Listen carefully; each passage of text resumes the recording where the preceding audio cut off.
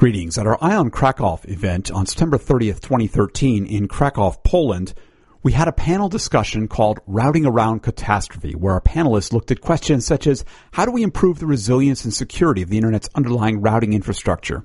What are the attacks against routing? What can we do to mitigate them? And how can we as an Internet community make the Internet more resilient and secure?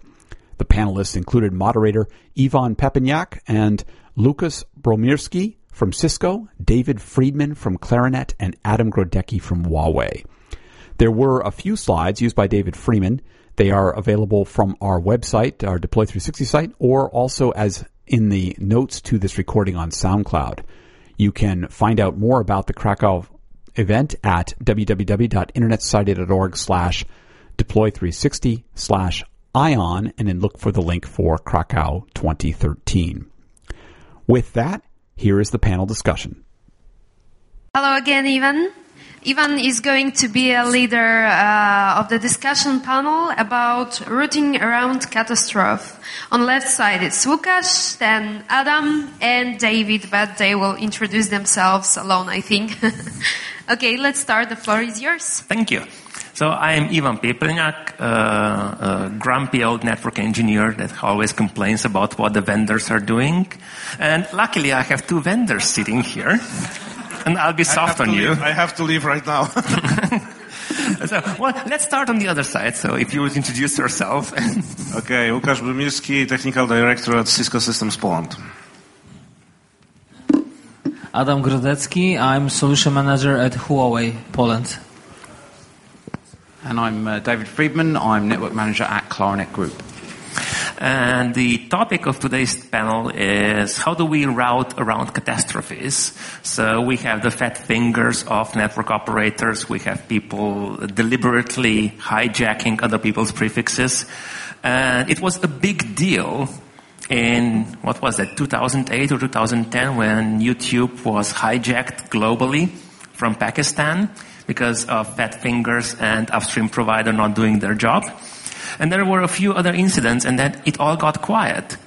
So when I was talking with David yesterday, he said, well, no, it got better, but we are still far from doing well. And so I asked him to prepare a brief overview of what was going on in the last few years. So please, David. So, if I can just stand up, thank you very much, Ivan. I've participated in a number of these sessions about routing security. And the very first thing that has been mentioned is the YouTube Pakistan Telecom incident of 2008. Now, I'm fed up of hearing about this because it's so old, and yet people seem to keep using it as an example. So when Ivan approached me and said, what's going on? I said, well, not much. Actually, I don't really recall anything happening since that incident in 2008. It's been really quiet. And then I went home and I had to think about that. I thought, has it really been quiet? Has anything really happened since 2008? I'm sure things have. Maybe I don't remember them. So there are these projects that measure routing reachability information, such as the RIS and the commercial providers such as Renesys, and they provide reports on it. And then there's bgpmon.net. That's very interesting. For people that aren't familiar with bgpmon.net, there's a chap, Andre Tunk, who wrote a piece of software a couple of years ago. And what that does is provide monitoring and alerting based on prefixes that are that people have registered to them, or ISs that are registered to people.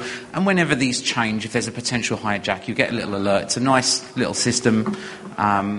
But one of the interesting things Andre does is actually whenever alarms are sent to people, he looks back at that data to see whether those alarms were meaningful or not. So you might hear of hijackings occurring on the blogs of the RIP NCC for the RIS service and on Renesys. But these only happen when there were big notable incidents. The beauty of bgpmon.net is that Andre actually documents these as they happen based on alarms that are sent to users. So I went back to look at Andre's blog, and this is what I found.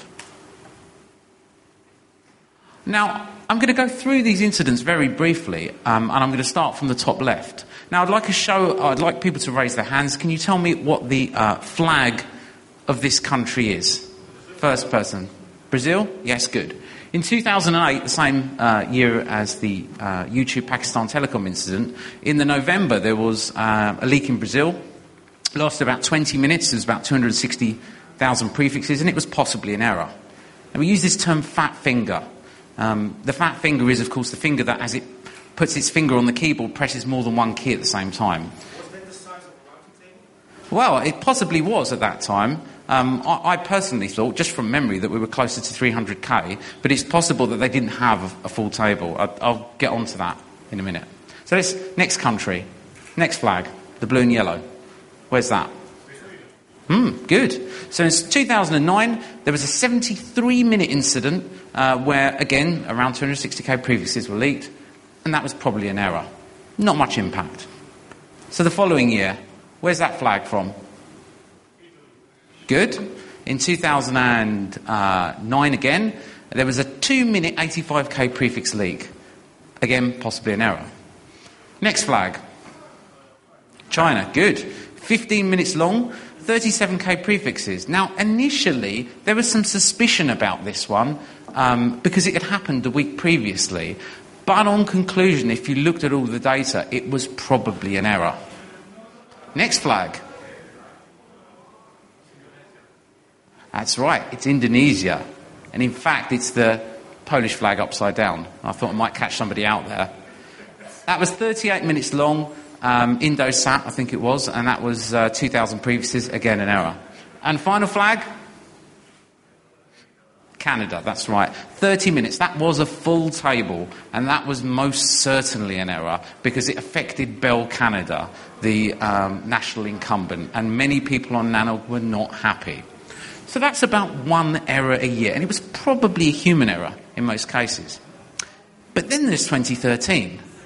In 2013, a company providing spam filtering called Spamhaus were famously attacked, and a denial of service protection provider, Cloudflare, were in the news for defending against this attack and for it being a very large volume. What a lot of people don't know, unless they were attentive, is that prior to this attack occurring, it was noted that on the NLIX, an internet exchange in the Netherlands, somebody tried to leak the prefixes from Spamhaus in order to redirect the traffic away, we think. Without naming names, and if you use images.google.com, you can possibly see who this was. The hint is look towards the right at the bottom. So that's it. Since 2008, only one possible hint of malice, and actually this NLIX incident was picked up and really not listened to by many people. It didn't cause much of an impact at all. So going back to this slide, mainly misconfigurations, not very often, and the one time somebody does try and do something that's slightly malicious, well, if I can get to this, doesn't have much of an impact. That's where we are at the moment. A lot of hype. Yes, there's been error, but not much else going on. Thank you. Thank you.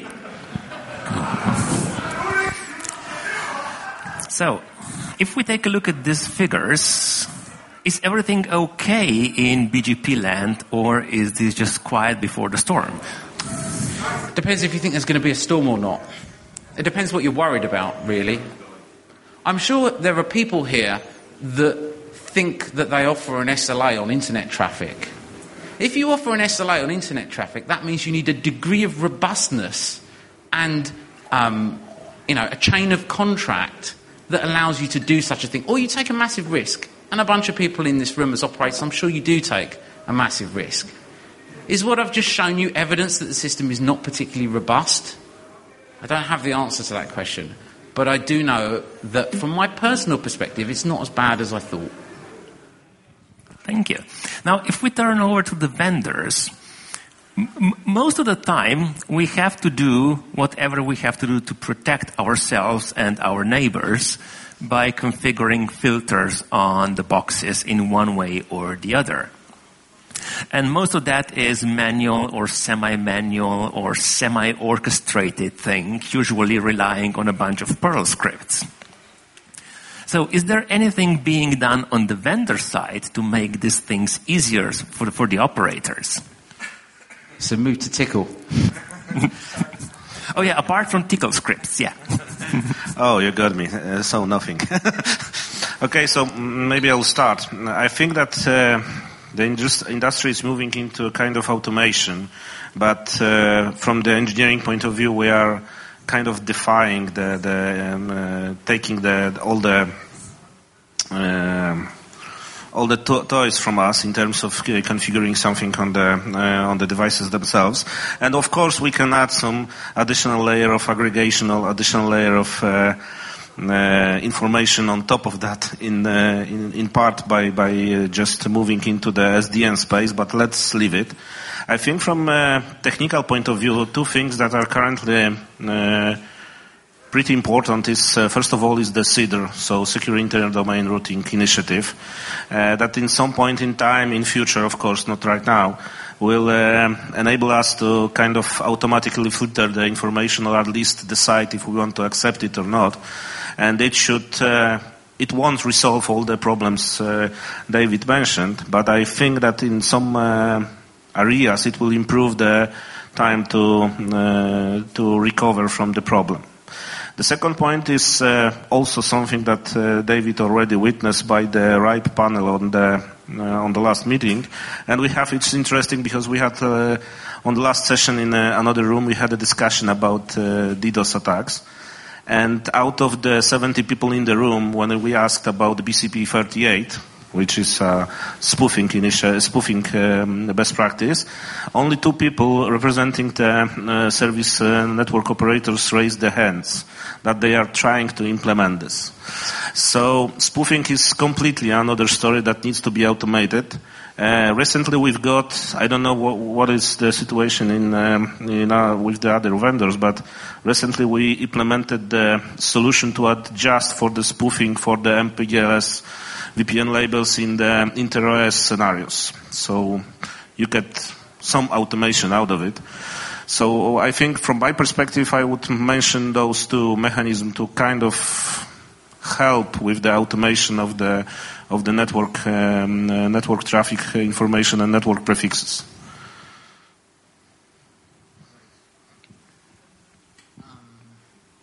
My point of view is a little different, let's say. Okay. Of course. Basically, we are looking at the security of the internet access and other services from the totally different perspective than just the network resource exhaustion or some changes of the network configuration. First of all, it's a kind of a question. I like so much the slides you had, but according to the recent, let's say, data I checked, kind of this attack is around 1% of the total attacks. You know which layer of attacks today is the most headache of all the operators, and they really cannot do anything with it, and it's causing really insufficiency of the calculation of the customer equipment. So it's exhaustion of the, let's say, computing power. Which layer is the attack, do you think? So it's actually between layer 5 and 7, and we have 88% of such an attack. It's a headache for those who wants to implement really cloud services. This is the biggest. 75% of the enterprises are pointing the number one problem is the security of those layers in implementing cloud services. So basically, we look at its perspective from totally different point. We don't analyze only this kind of a network mechanism, network resource exhaustion, no only anti-spoofing kind of mechanisms, but basically the most important, we think, is the user behavior analysis. So what Huawei is doing really in this domain is try to connect as much as possible the user, not ID, but let's say user interface within the session that the user is doing. This is what we believe the most important, not only from the fixed type of environment, but also for this kind of a convergent. Why? Because first thing we have in the global scale of internet is we introduce a lot of smartphones. Those smartphones are going to kill soon by the LTE network any kind of a core which is not prepared for a signalization storm. To do it, you need the good MMEs in front of your SGSN, GGSN to defend your resources of the network. This is the first thing. Second thing, how you are going to track this user when he's changing from the BRAS domain to the GGSN and there and back. This is basically the thing. We have since 2 years constructed something what we call security gateway backend solution. When we actually track the user location or interface within his profile of a security behavior, and we create such a template which user also can change, which is a good product to sell, and we have already a very good references, such as, for example, TokTok in UK, when we sell a security as a service to the end user.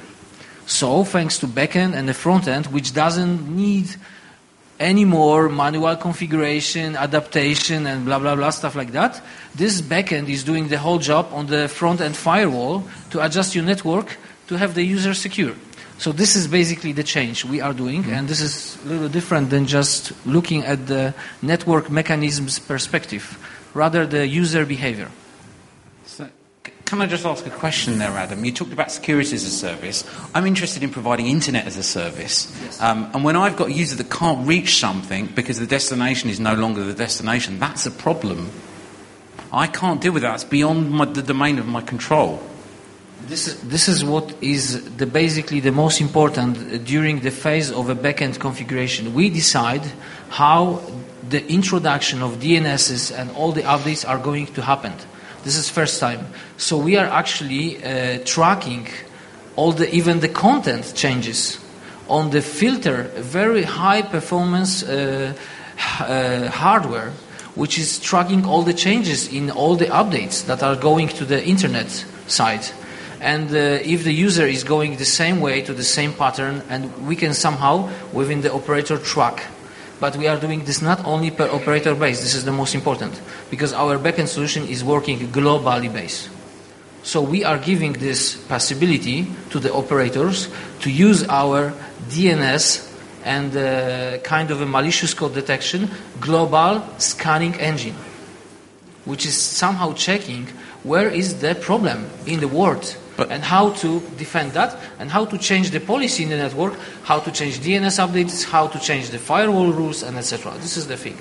But when a network the other side of the world is hijacked away, taken away and replaced by another network, what can you possibly do about that? Yes, this is even if the result of that is you just can't reach them anymore, what do you do about that? What do you do when your customer says, I can't visit this website? This is a kind of a question we go a next step. What is happening when you want to do a service within not your sphere of influence, yeah? And Exactly. This is a totally next question. However, if you can think like global-wise, you will have more and more information exchange about what really is going on inside the network. Somehow you can track globally what the problem is. And Yeah, you can. this is what operators do in the internet today.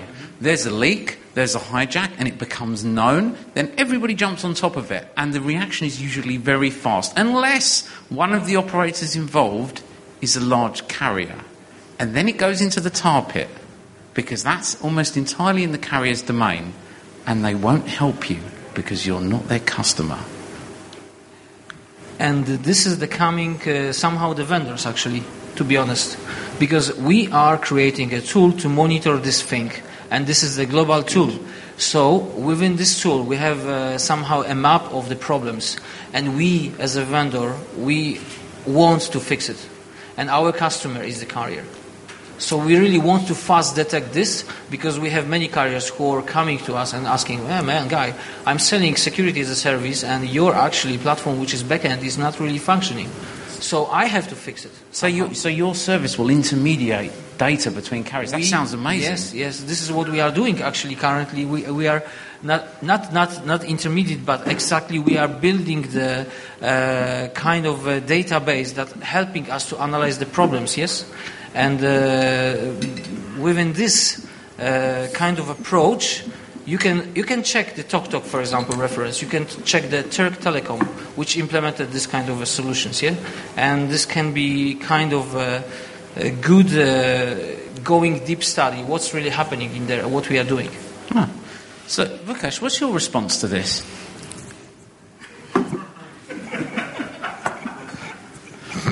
Well, I would love to sell some products here, but I will avoid this.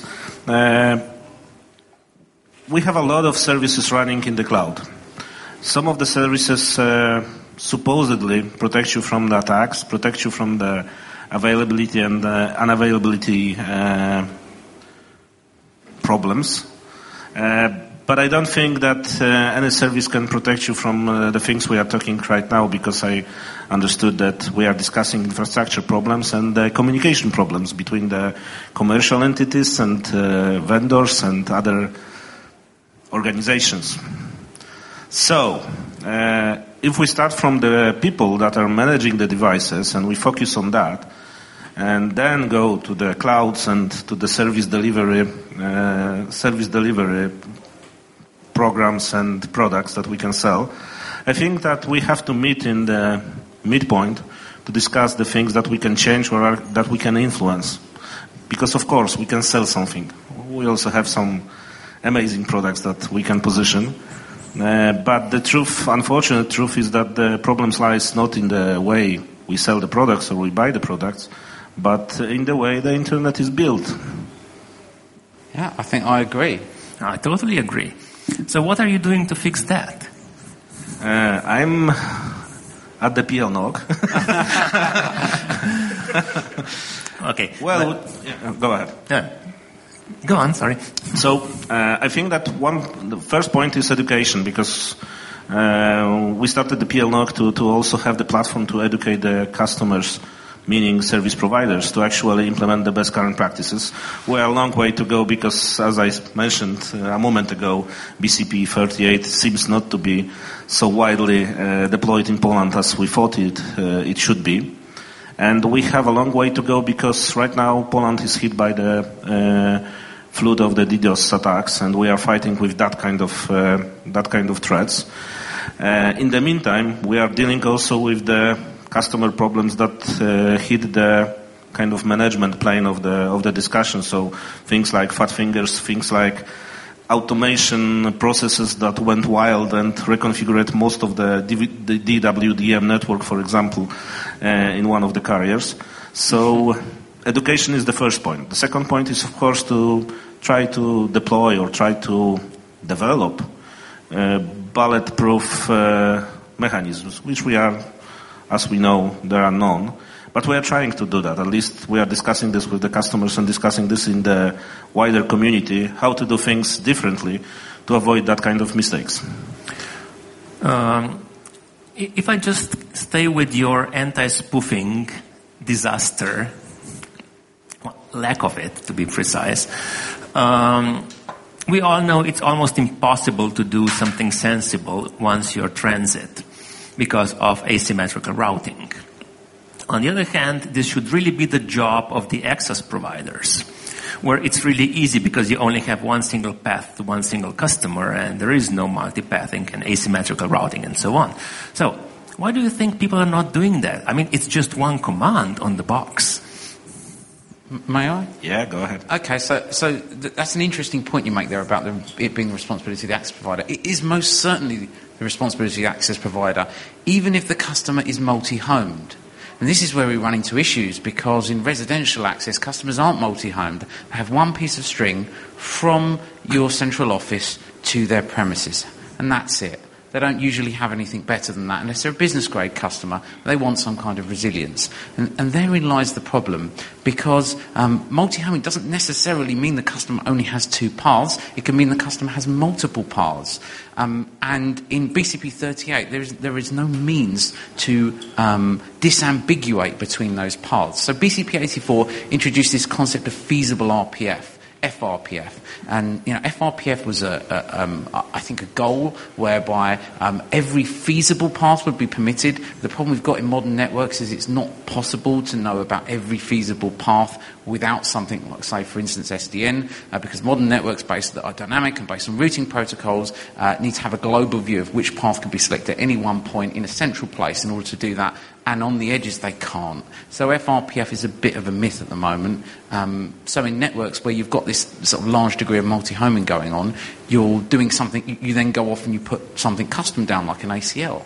But let's get back to basics here. The purpose of BCP38 was not really to force people down the URPF path. It was just to make people do the source filtering, and I think that message has been lost. The fact that you can't use a technology like URPF to prevent spoofing coming from your customer base doesn't mean that you're not doing BCP38, because the real message behind BCP38 was that you should filter the source of packets coming from customers. And if you can achieve that with an ACL, well, that's what we had before the URPF came about. That's the real message, and nobody's even doing that. They're saying it's a problem too hard for us to solve, we don't have a FRPF, we think it'll break things, or we just don't care. And it's one of those. It always falls into one of those. It's always buckets. the last one, I think. Yes, it's always the thing. I think I have to defend a little the operators for this point. Sorry. But since 3 years in Poland, we have this kind of experience and discussion that the customer would like to follow the one single customer with the one single ACL. And you know what's the problem operators have today? They can't follow. Because this customer is just changing. He's changing resources, he's changing platform. Sometimes this is like this customer is today is mobile, tomorrow is fixed, and he wants the conversions and etc. And you shocked, you look like, wow, what's the problem? It's no issue. But those are sometimes within one operators. There are 2-3 micro organizations. Those guys don't exchange resources sometimes, etc. So this is the kind of a problem we are having in terms of organization. So it's not only the technical issue, but also the kind of a structure of the companies inside. So this is the problem what I see since 3 years in Poland. But that would mean that these micro-organisations are missing either documentation or a proper onboarding process to capture that documentation about what the customer uses. Yes, if that's really the case, they shouldn't be operating. That's a bad operating model. Yes, I agree with you 100%, but this is reality, and somehow this is the vendors who should help operators to fix that with some brilliant solutions and etc. And those sometimes require lots of additional software or something like that. Yeah, that's the case. Okay, so allow me to jump in there. I mean, I totally agree with you. For multi-homed customers, RPF is a nightmare. Now, if we take a look at how much of the address space in internet is actually multi-homed and how much of that is residential, where it is always single-homed, and how many spoofing attacks you get from multi-homed customers versus residential customers. I mean, I haven't seen any data, but my gut feeling would tell me that if we just implement URPF on residential customers, we would get rid of like 80% of the problem. Yeah, there's another problem here, which is the fact that today we've got lots more NATs in the core.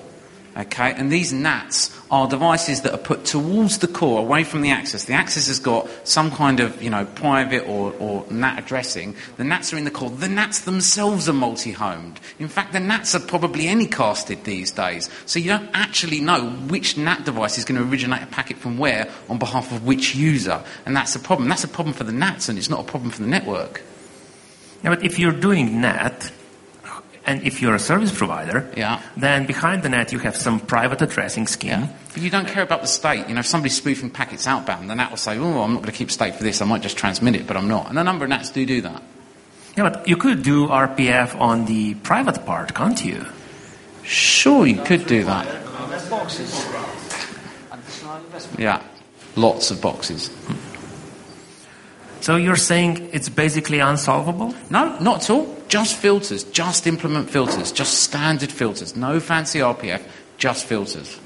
You can do it. Just have to do it manually or get somebody to write you some automation or buy some. It can be done. RPF doesn't solve every problem.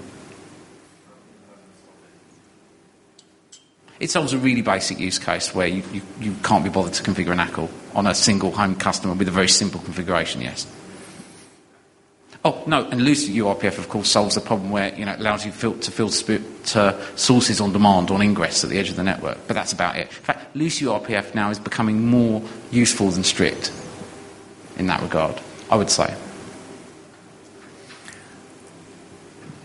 Yeah, so I think we need to educate, train, and then have some carrot, because right now we have only a stick. Yes. It's the stick. That's what's important. By the way, the comment you made saying that, well, if they can't get that together, they shouldn't be ISPs. So do you think we should have something like driver's license for the internet? It should be called a peering license. You should need one to peer, I think. Of course, that won't stop you buying transit, but then, your upstreams will not be happy with you. I think that the carrot for the operators will be really the thing that they can sell a service. This is the only carrot they can have. And the service can be only the kind of, what I said at the beginning, security as a service which they can sell. This is the carrot. Because the owner of the project has to have money, has to have budget. This is exactly the situation of the operators inside. So we as a vendor, we have to give them not only education and knowledge, but also the information to all the marketing department. Hi guys, here's the nice services you can introduce and get some, maybe not money. Maybe you can reduce your churn. Because maybe you will be more secure than others and the guys will stay with you than with others, something like that. I can't imagine what that would look like, because it's like saying I've got a certificate which proves that my users are my users. I mean, what value is that in a sales process? That I know who my customers are. It'd have to be something stronger than that, like a certification. It would have to be something that became mandated in the industry. And we don't have an industry-sweeping certification to carry something like that on at the moment. We only have a stick right now. We don't have that carrot. We need to find it. And it probably won't turn out to be a carrot at all. It'll probably be a beetroot. So what I said at the beginning, for the end users, they can have even their own service kind of a management portal. And I'm sorry, I'm not selling the product. It's just an idea. You can guys do it. It's simple. We are allowing to the end user of the operator to change the policy he has applied to his connectivity. That's it. It's very easy on the website. I'm the parent. My children are not allowed to do this and that. I'm the parent. My children are allowed to spoof. Is this what you're saying? Whether the connection should be allowed to spoof or not? Not spoof. Just I'm deciding what is allowed in my house or not, and that's it. And this is the nice thing that the user can say, "Oh, wow! I have an operator who is giving me chance to manage something I haven't been even aware before I can manage." And this is like a www portal only. It's a simple thing. So you're saying that they should hide that investment in what looks like a value-added service? It is very nice. We have already references that it worked for some operators, and it's really worked nice. And it's not so stupid, believe me. David, one carrot you could get out of that is if someone starts sending spoofed packets with spoofed IP addresses, well, either he's malicious, in which case there's nothing you can do, or he's infected. Or he's misconfigured. Yeah. In which case you can inform him. How do I know who he is? Pardon? How do I know who they are? I might just receive packets from a peer. No. If you're the residential ISP. Right. And I receive packets from a customer circuit that aren't their own. Yeah. And if you have the access list in place and logging and analysis, you can actually tell which one of your customers is infected. If I have that level of logging and analysis, then other people will want that data. Exactly. That's why we have created this so big backend to have all this data, and you can really share this and analyze this. And the malicious code is one of the key things you can analyze. Isn't there another three-letter acronym organization in the US that had such a big backend full of data? No. Where you can analyze this. We are not connecting this to the username and etc. such as thing. Yeah, that's why I said it's a very here. Also, this is the kind of issue, and we have to really understand. Sure. Either we want to really fight with the security issues or collect data, big data. This is the big what we want to do, and we have really be careful not to convince operators this is a part of a big data collection, because we get them scared and they will not will to do it because they will be afraid about the opinion they are actually collecting too much. This is also very important to be very careful and keep this border. This is only collection of security and connectivity and behavior, etc. No relations to the big data analytics. This is very important. I was just going to say, I actually know of an operator who manufactures their own CPE. They have their own set-top boxes that provide internet access. And these things have an option of which comes turned on by default, of doing some kind of malware signature analysis on the traffic, including looking for supposedly spoofed packets. When it sees them, it alerts the operator puts the user into a walled garden, and they get a nice message saying, your PC is probably infected, go and fix it.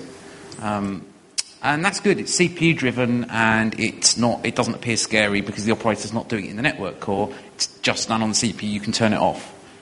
I don't think it's feasible to do that on the network core, really. I don't think it's feasible to do that at the access layer, to have that level of logging enabled, because that logging is the slippery slope to more logging and more logging. And until you have this big data and it's there, you can't feasibly turn around and tell people that you don't have it.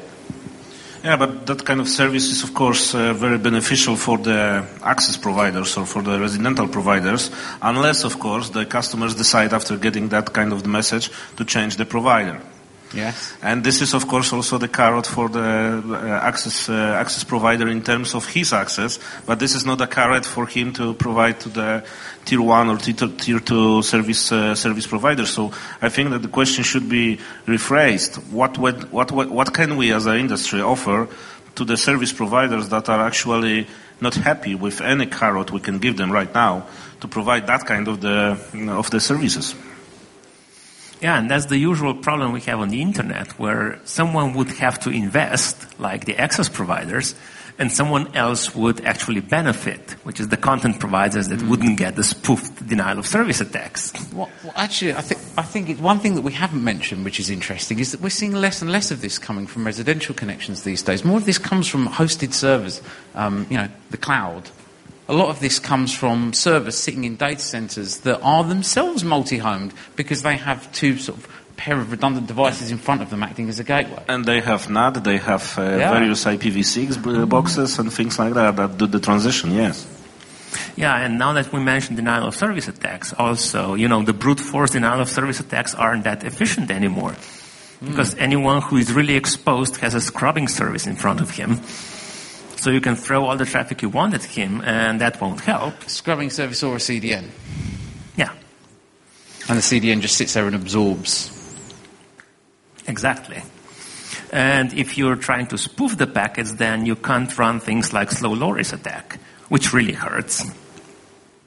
So yeah, I'm sort of agreeing with you that you will see less and less spoofed packets because they are not as efficient as they were before. Okay, now if we move forward, so there's the RPKI that you mentioned, and yes, it will help once everyone implements it. So, first question, will everyone implement it, or will US claim it should be based on DNS? Well, I've got another opinion on this RPKI issue. So a number of years ago, at a RIPE meeting, there was a lot of concern that the RIPE community and the RIPE NCC actually were acting towards producing a system that supported and enabled the RPKI. And that this worried a lot of people because, of course, the RIPE NCC being a Dutch company and subject to Dutch law, it meant that somebody could come to a Dutch court and ask a Dutch judge to tell the NCC to revoke or remove or alter in some way something in the RPKI. And that meant that that was an easy way in for a foreign jurisdiction to do this. Anyway, to cut a long story short, the fact is that since CIDR work has started to happen in the IETF, vendors attending the CIDR working group have been walking away thinking, I'm going to implement this and I'm going to make it as easy as possible for users to use, because looking at this stuff on paper seems very hard. So I will implement a simple knob to turn on and off RPKI to point it at cache, and it will be very, very easy. And when it's easy, of course, I say like URPF, of course that's perhaps a bad example, but when it's easy, it's generally done. If it can be ticking a box in a security certification, it's generally done. And that then leads to an adoption, I feel, of RPKI in the wider community as a whole. Now, I've had this argument with a number of people, and some actually refute this, and they say no, they wouldn't just turn it on, and it would go like URPF, and everybody would talk about it, but never actually do it, and then 10 years later there'd be a show of hands, and one person would have their hand up. But it may happen. You make something easy to do, you tell enough people to do it, they'll do it. Eventually. Might not be quick, but it will get done. There'll be parts of the internet with RPKI enabled because some vendor gave them a button that they just have to press and it works. Yes, and you said adoption rising actually in the statistics. I've just looked it up before the session. It seems that in the RIPE region we have like 10% of the resources certified. In the LACNIC we have close to 20%, so this is moving forward.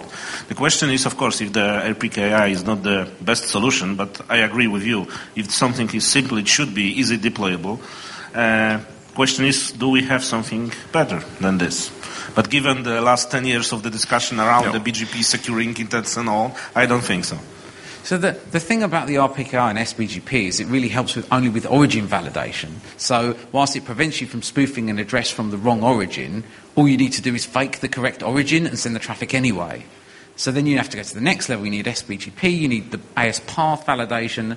But then, if you spoof the AS path, you can still originate the traffic. So we're back again at the data plane and we're back at spoofing. Okay, it's great being able to divert traffic away with routing hijacks. But at the end of the day, unless you tackle the routing and the forwarding planes together, you'll really, one thing will pull against the other, and you're not going to move further forward on this problem. Yeah, but actually coupling those informations, because AS path validation and prefix validation is part of the CIDR. So if you couple this together and then you add the certificate that is harder to spoof or to fake than just the IP address in the IP header, I think you are raising the bar for the people that will try to do it maliciously or will try to do it because they made an error, because they, for example, signed a certificate. But I think it's interesting that the entire system has been developed such that it suits very nicely against the people trying to do something maliciously. And it's not really a system that, yes, of course it prevents error because the configuration is invalid. But it's like we haven't thought about tools that we can use to minimize error from the operator's perspective. Yes, but that's the way Internet was built. Yes. It's based on trust. Yeah, exactly. Trust. But I think that operators could help by reducing the amount of possibly human error that could take place on some of these internet-facing boxes. So let's add additional level of indirection, SDN. Well, no. Very simple things. Very simple things such as a CLI saying you're about to do something that looks very, very stupid. Are you sure you want to do this?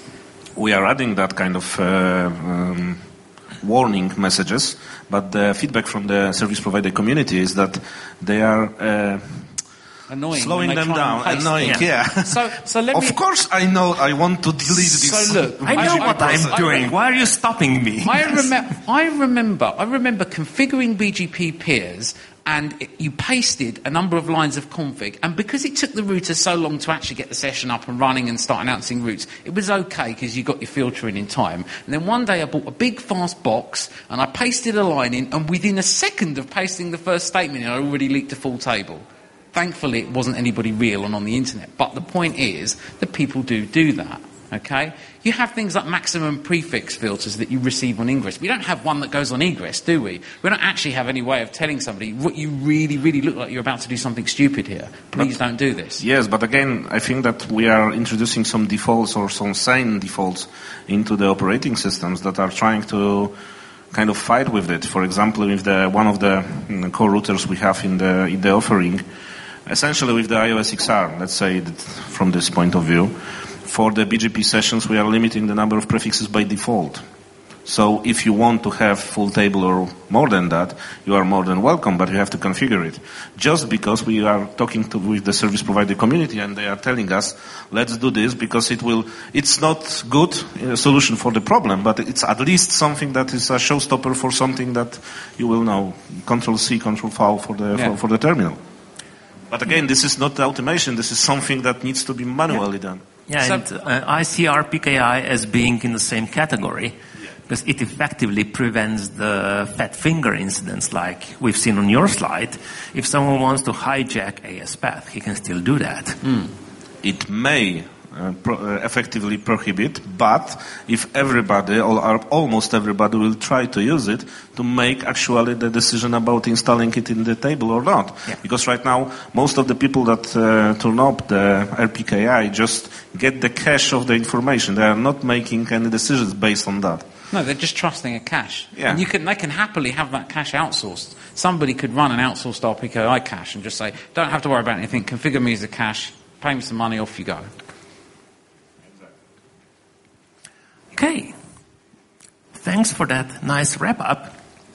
We are almost out of time, so if there's any question left in the audience, you have 1 minute left. 60 seconds. Well, I was wondering if Jan was going to pick up on your May and ask if it's an RFC 2119 May. Any serious questions? Anybody? Not so serious questions? Damn it, stole my line. Sorry. No? yeah? Okay. Well, thank you very very much. much. You have been listening to a recording from our Ion Krakow event that occurred on September 30th, 2013 in Krakow, Poland. For more information about this event, to listen to other sessions, look at slides, or view video recordings, you can go to www.internetsociety.org/deploy360/ion/Krakow 2013. Or you can simply go to www.internetsociety.org/deploy360 to learn about our overall program to accelerate the deployment of key internet technologies such as IPv6, DNSSEC, and routing resiliency/security technologies. Our ION events are held several times a year around the world and provide a great way to meet in person and learn from experts in the field and to learn about how you can get involved with doing further deployment of these technologies. You can go to www.internetsociety.org/deploy360/ion to learn about the next event that we have planned. We welcome your feedback about this or any of our other programs. You can leave it for us at our website or by email at the contact address listed there. You may also leave it for us on any of the social networks to which this recording is posted. Thank you for listening, and again, please do let us know how we can help you get these technologies deployed. Thank you.